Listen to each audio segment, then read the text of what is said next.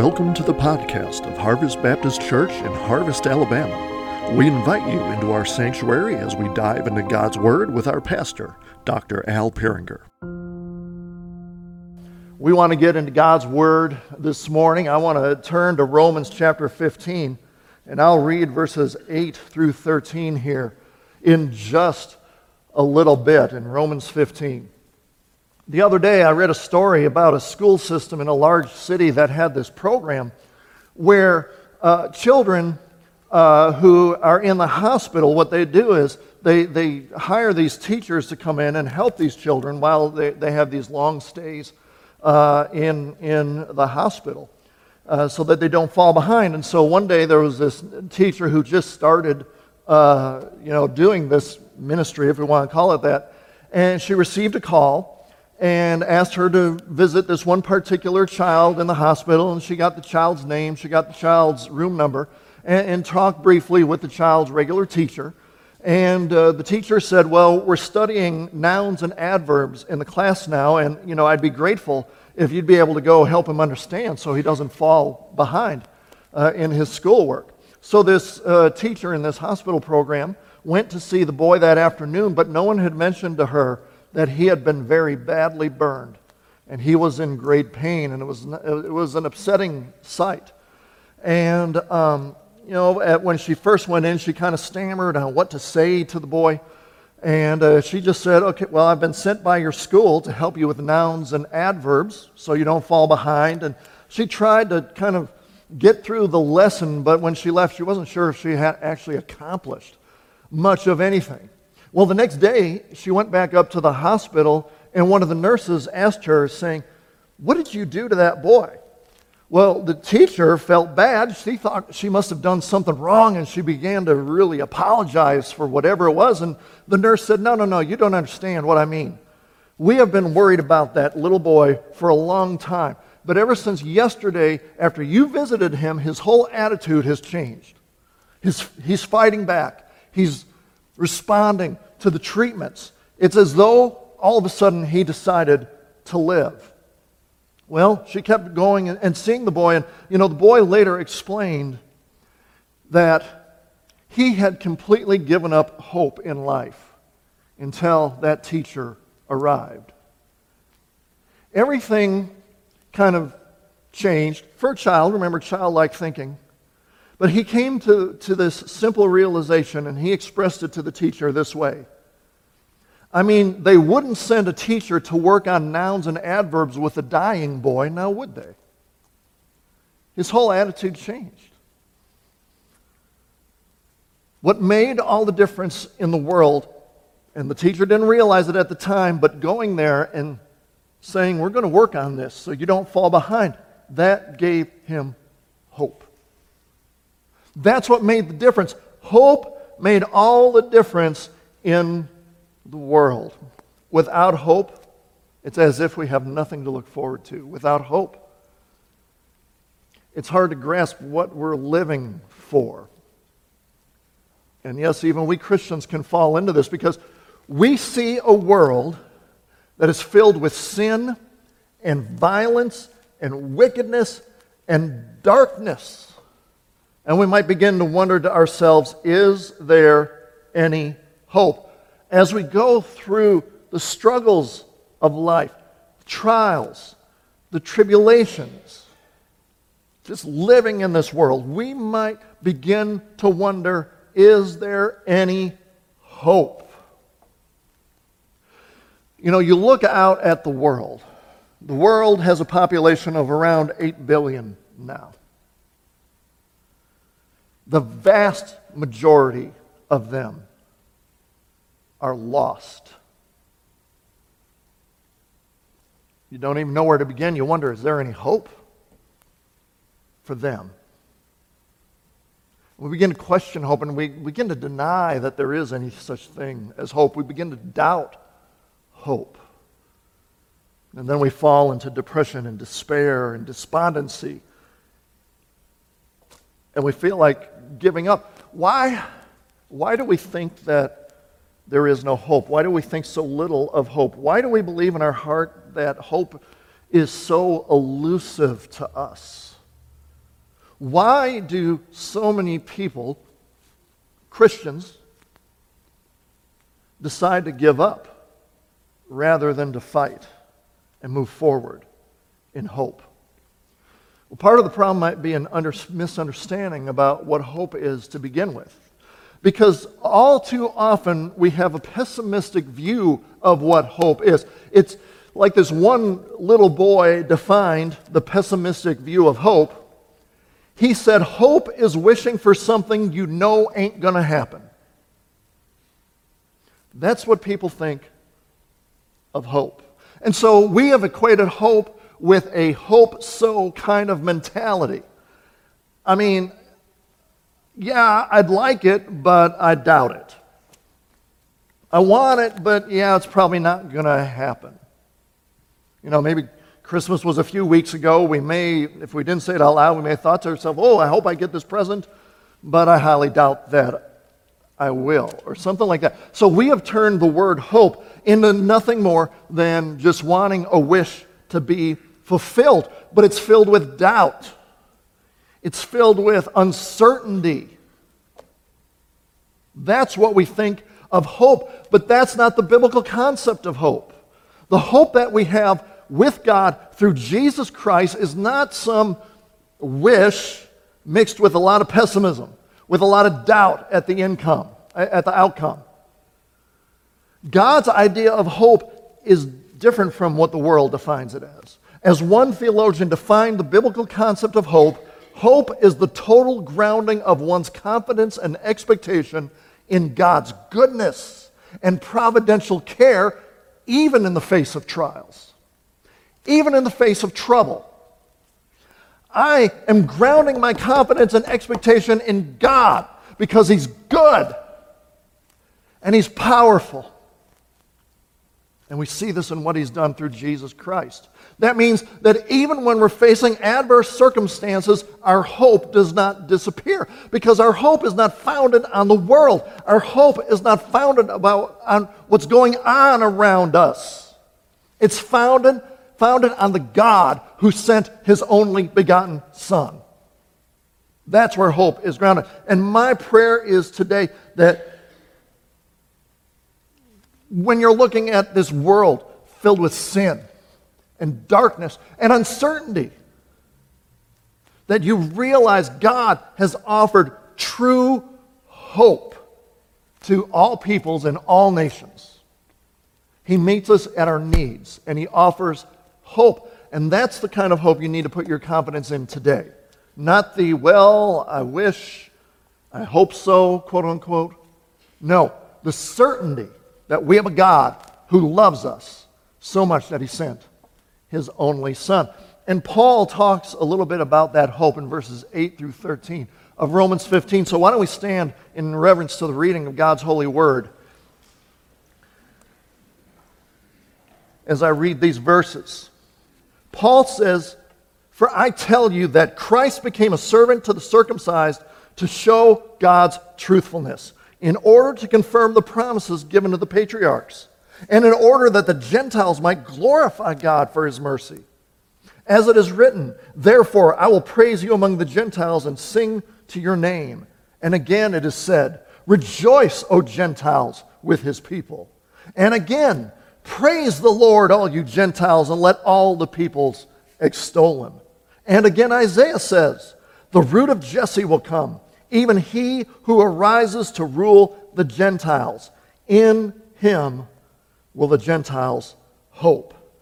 May the God of hope fill you with all joy and peace in believing, so that by the power of the Holy Spirit you may abound in hope." Let's pray. Heavenly Father, that is my prayer, that everyone here today would abound in hope, because it's a hope that just isn't about this world. It is a hope that is bound up in eternity. And so, Lord, I just pray that moves us and draws us closer to you, rather than us allowing our circumstances to pull us away from you. And we ask all this in Jesus' name. Amen. Thank you so much. You may be seated. So I want us to have a biblical understanding of hope, as Paul wrote about, just as he says here, that we may abound in hope by the power of the Holy Spirit. So what lessons do we learn about hope? First, we see that Paul tells us about the root of God's hope. The root of God's hope. It's founded in something very important.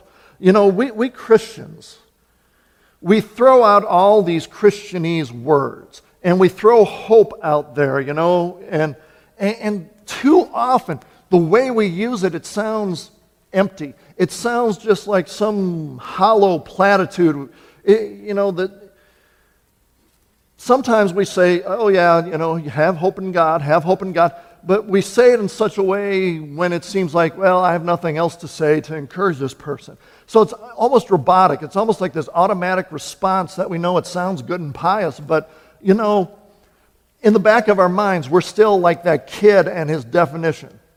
It's something that ain't really going to happen. But Paul says that hope comes from God, and it is real because it's built on a solid foundation. It has a sovereign source. It has deep spiritual roots from which it grows. And we can look at life circumstances, and we can look to the hope in God. And we really believe that in God all things are possible. And this hope is a reality. And so Paul says that the spiritual root from which hope sprouts and grows is Jesus Christ. Jesus is the root. He is the foundation. It all starts with Him. Now, I know that almost sounds like a Sunday school answer, right? If you don't know the answer in Sunday school, God, church, Jesus. I must have hit it, or Bible. Okay, I must have hit it. Hit the right answer, right? It's got to be one of those four. But Paul is telling us that Jesus is the only basis for any hope in this world, and he goes on to tell us why. Why is Jesus the root of this, the source? Why is the root of hope? Well, one truth that he talks about is that Jesus is the root of our hope because he is the embodiment of God's character and nature. He is the embodiment of the very character and nature of God because Jesus is God. He is God incarnate.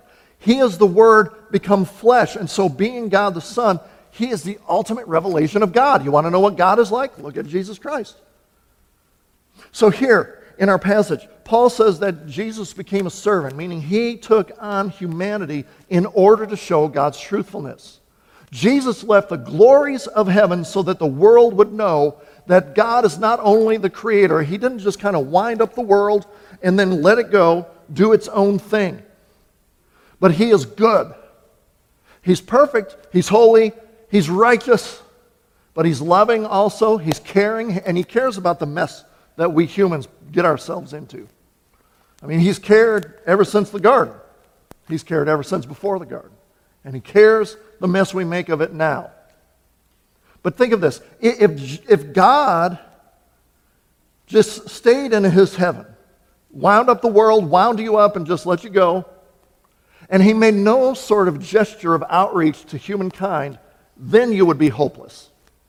Then you would have no hope, because we would have a God who is angry with us rightfully because of our sin, and we have no recourse. There's nothing we could do about it. We'd all be under His righteous condemnation.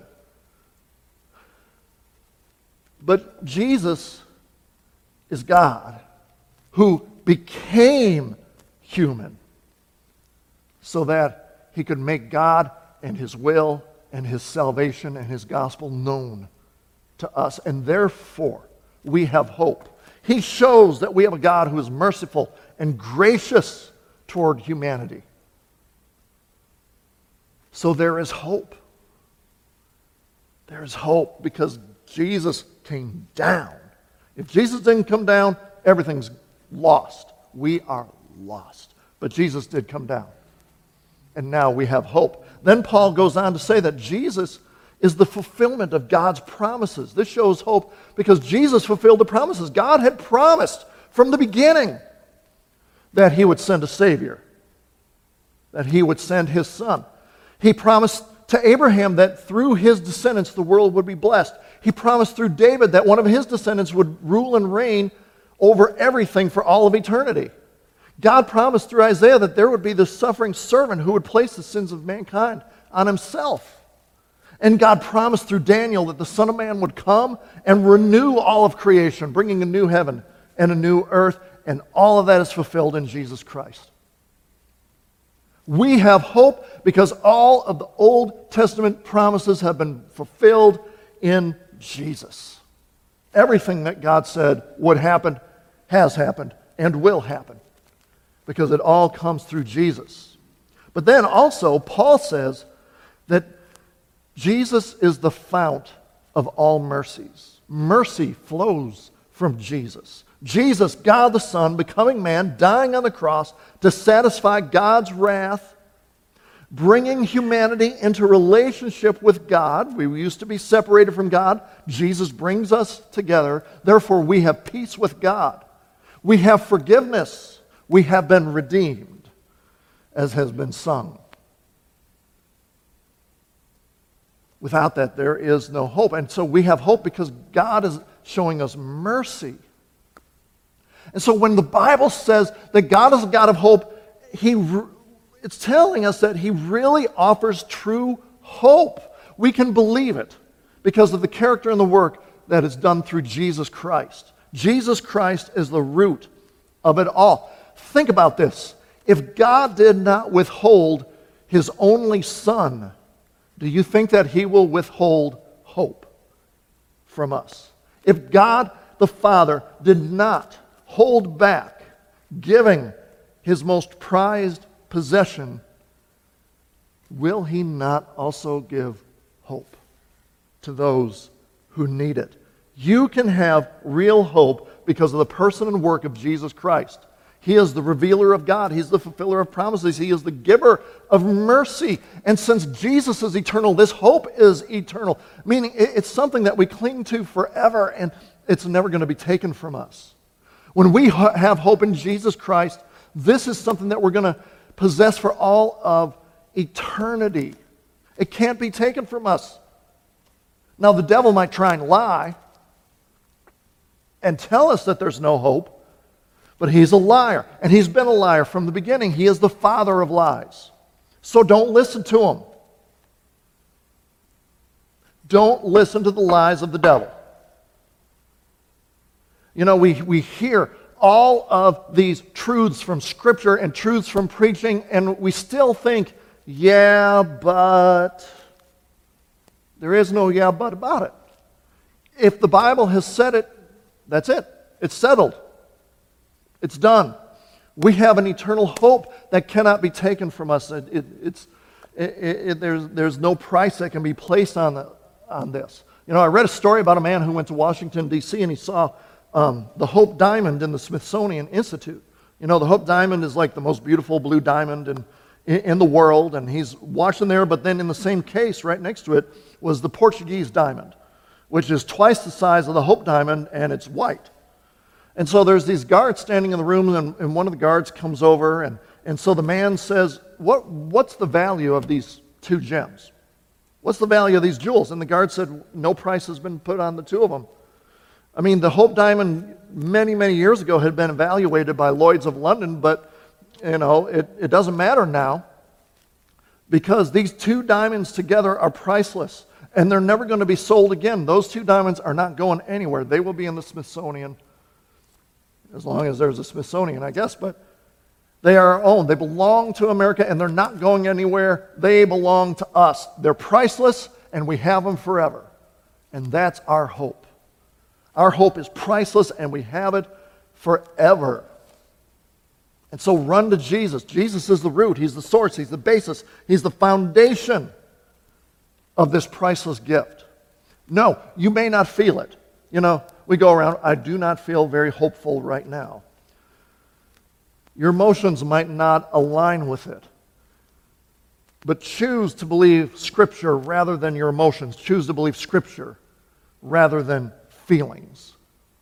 The Bible says Jesus is the root of hope. If you have Jesus, you have hope. Believe it, and don't let anyone tell you any different.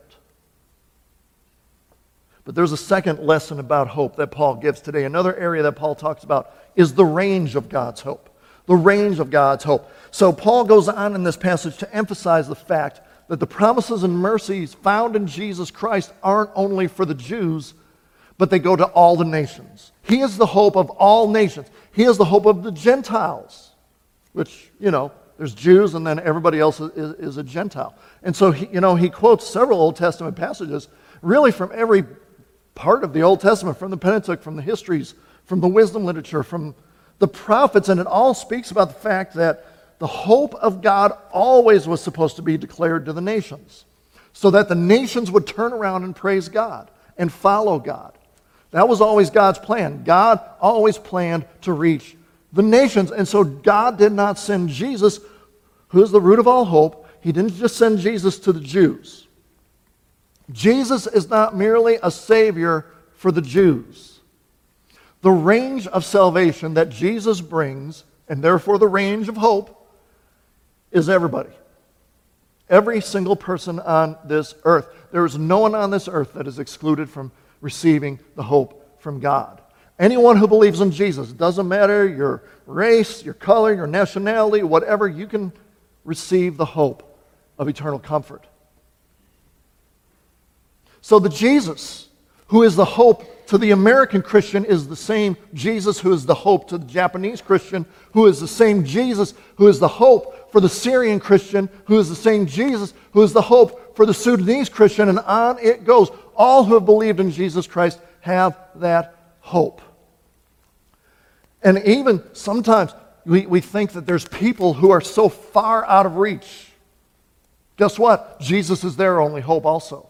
I read a story about something that happened in the 1980s when then Vice President George Bush, who represented the United States to the funeral of the Soviet leader Leonid Brezhnev, and something at the funeral caught Bush's eye, and he saw something that the widow did, that Brezhnev's widow did. She stood motionless at the coffin until seconds before they closed the coffin. But as the soldiers touched the lid to close it, it doesn't seem like a big deal to us, but consider this was the Soviet Union. This was, the USSR.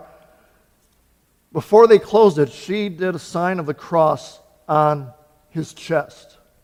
Now think about this. This is the Soviet Union, secular state. They thought religion was the opiate of the world, because that's what Marx said.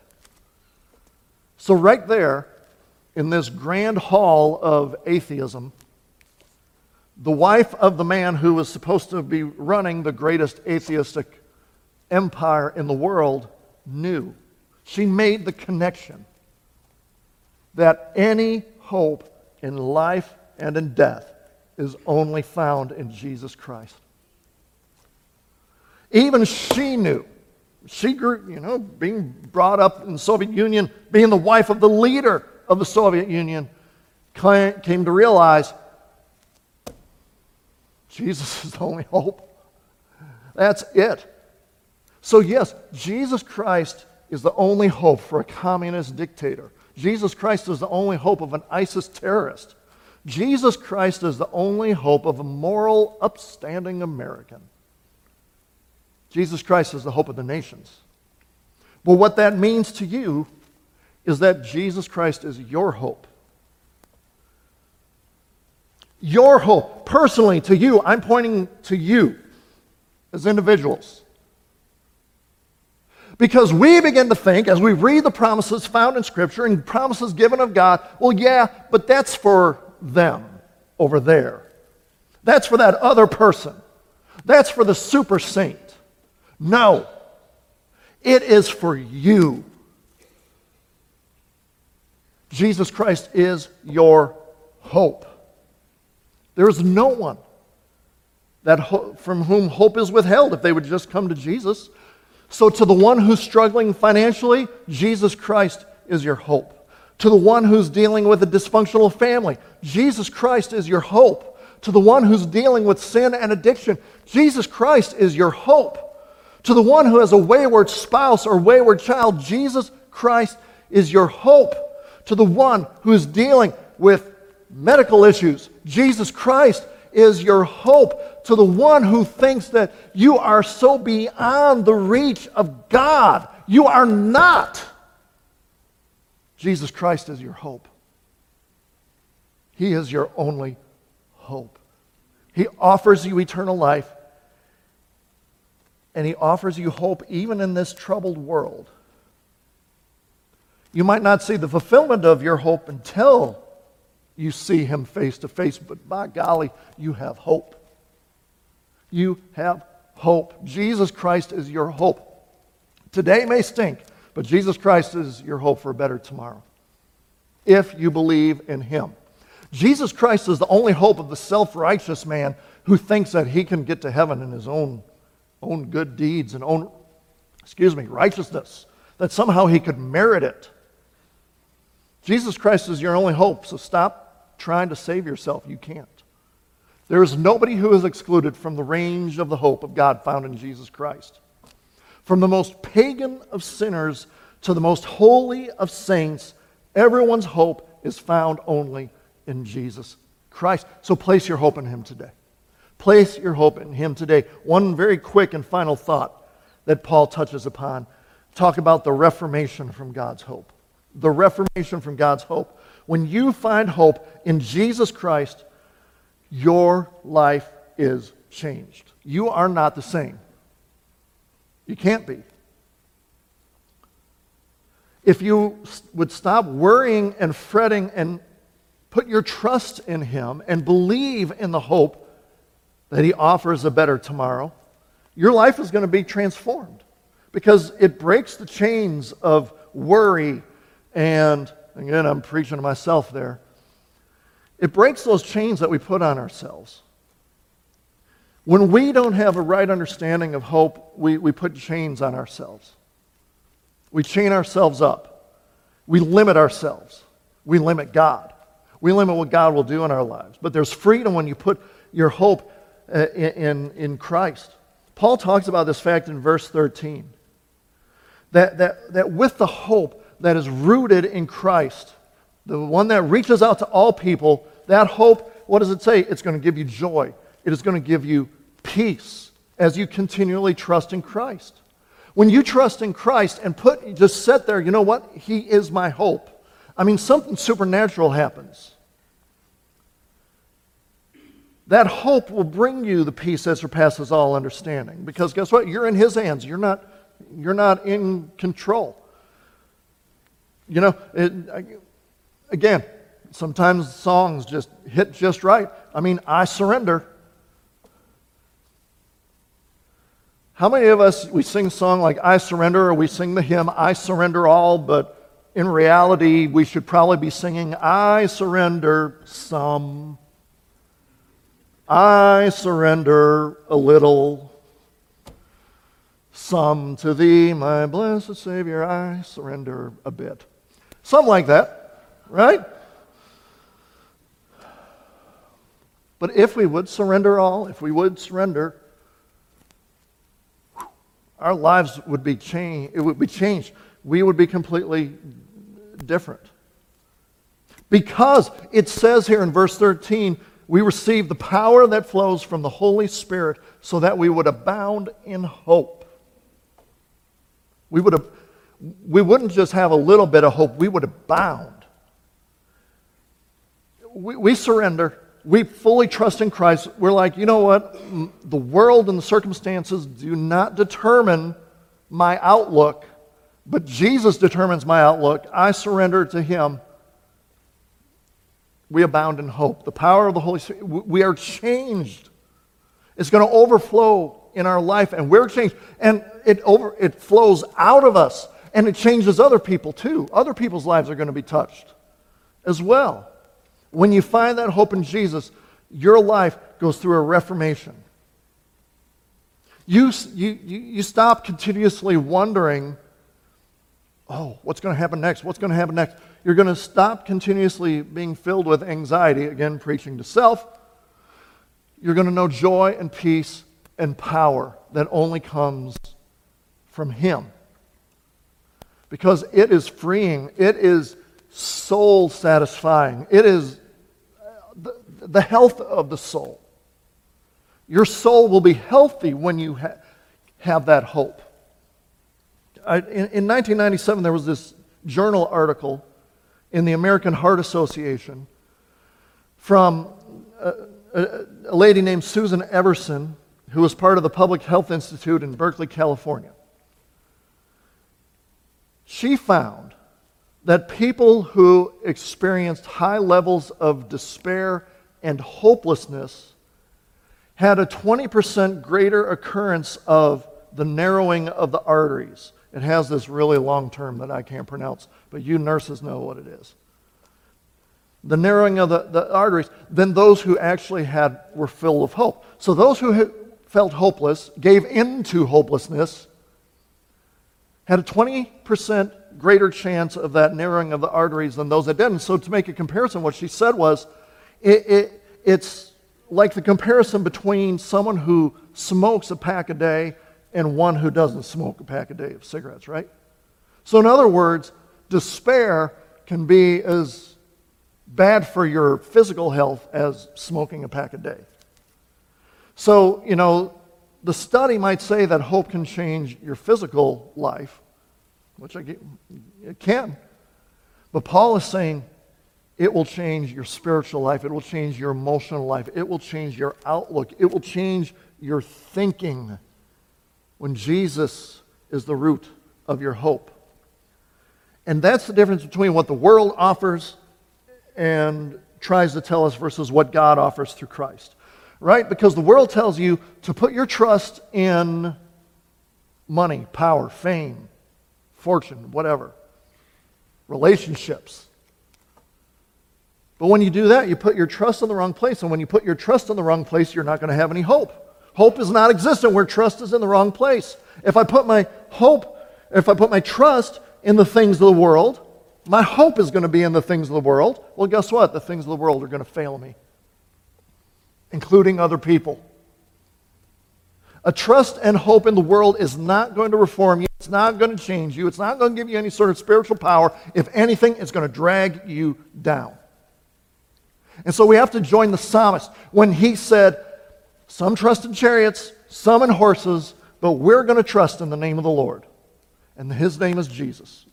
When you put your trust in him fully, I'm talking to the Christian too. We talk about trust for salvation. I'm talking about the Christian who surrenders and says, you know what? All my trust is in you. Everything is in Christ. When we trust him, we place our hope in him. And when our hope is in him, it will never fail. And our lives are changed forever. Our lives are changed forever. Let me close with this story. I read a story about a little boy in India who heard the American missionary Howard Thurman. He was preaching. He gave a very rousing sermon in that boy's village. Well, one night after Howard and Mrs. Thurman had gone to bed, there was a loud knock at the door, and opening the door, there stood this little boy. And the little boy's clothing marked him as an untouchable. If you're familiar with the caste system in India, there's all different levels of people in society. Well, the untouchables are the lowest of the low. If it's possible to have a negative, they would be the negative.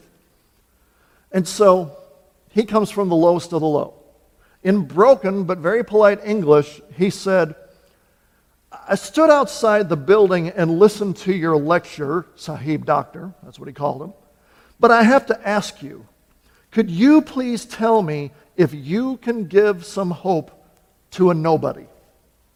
I mean, that's what the untouchables are considered. They're considered nobodies.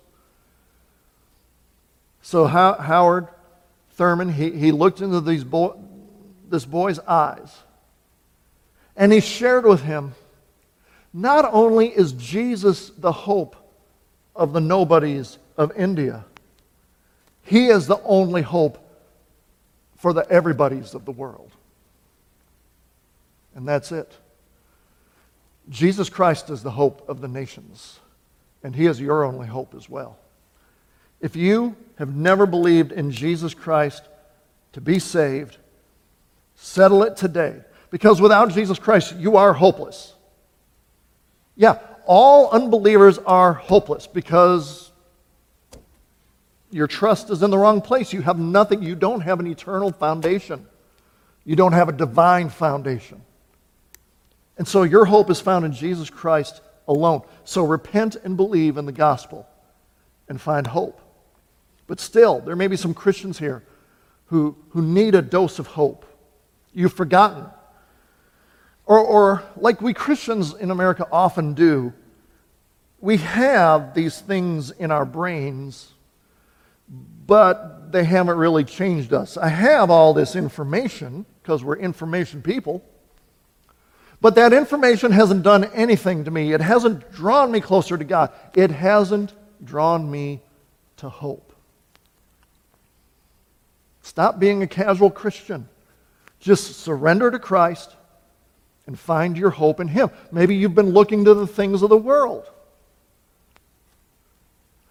Yeah, I will have hope and peace and all that when I have this in the world. You're never going to find hope there. And so I invite you to the altar this morning and find your hope in Jesus Christ. Thanks for listening to the podcast of Harvest Baptist Church.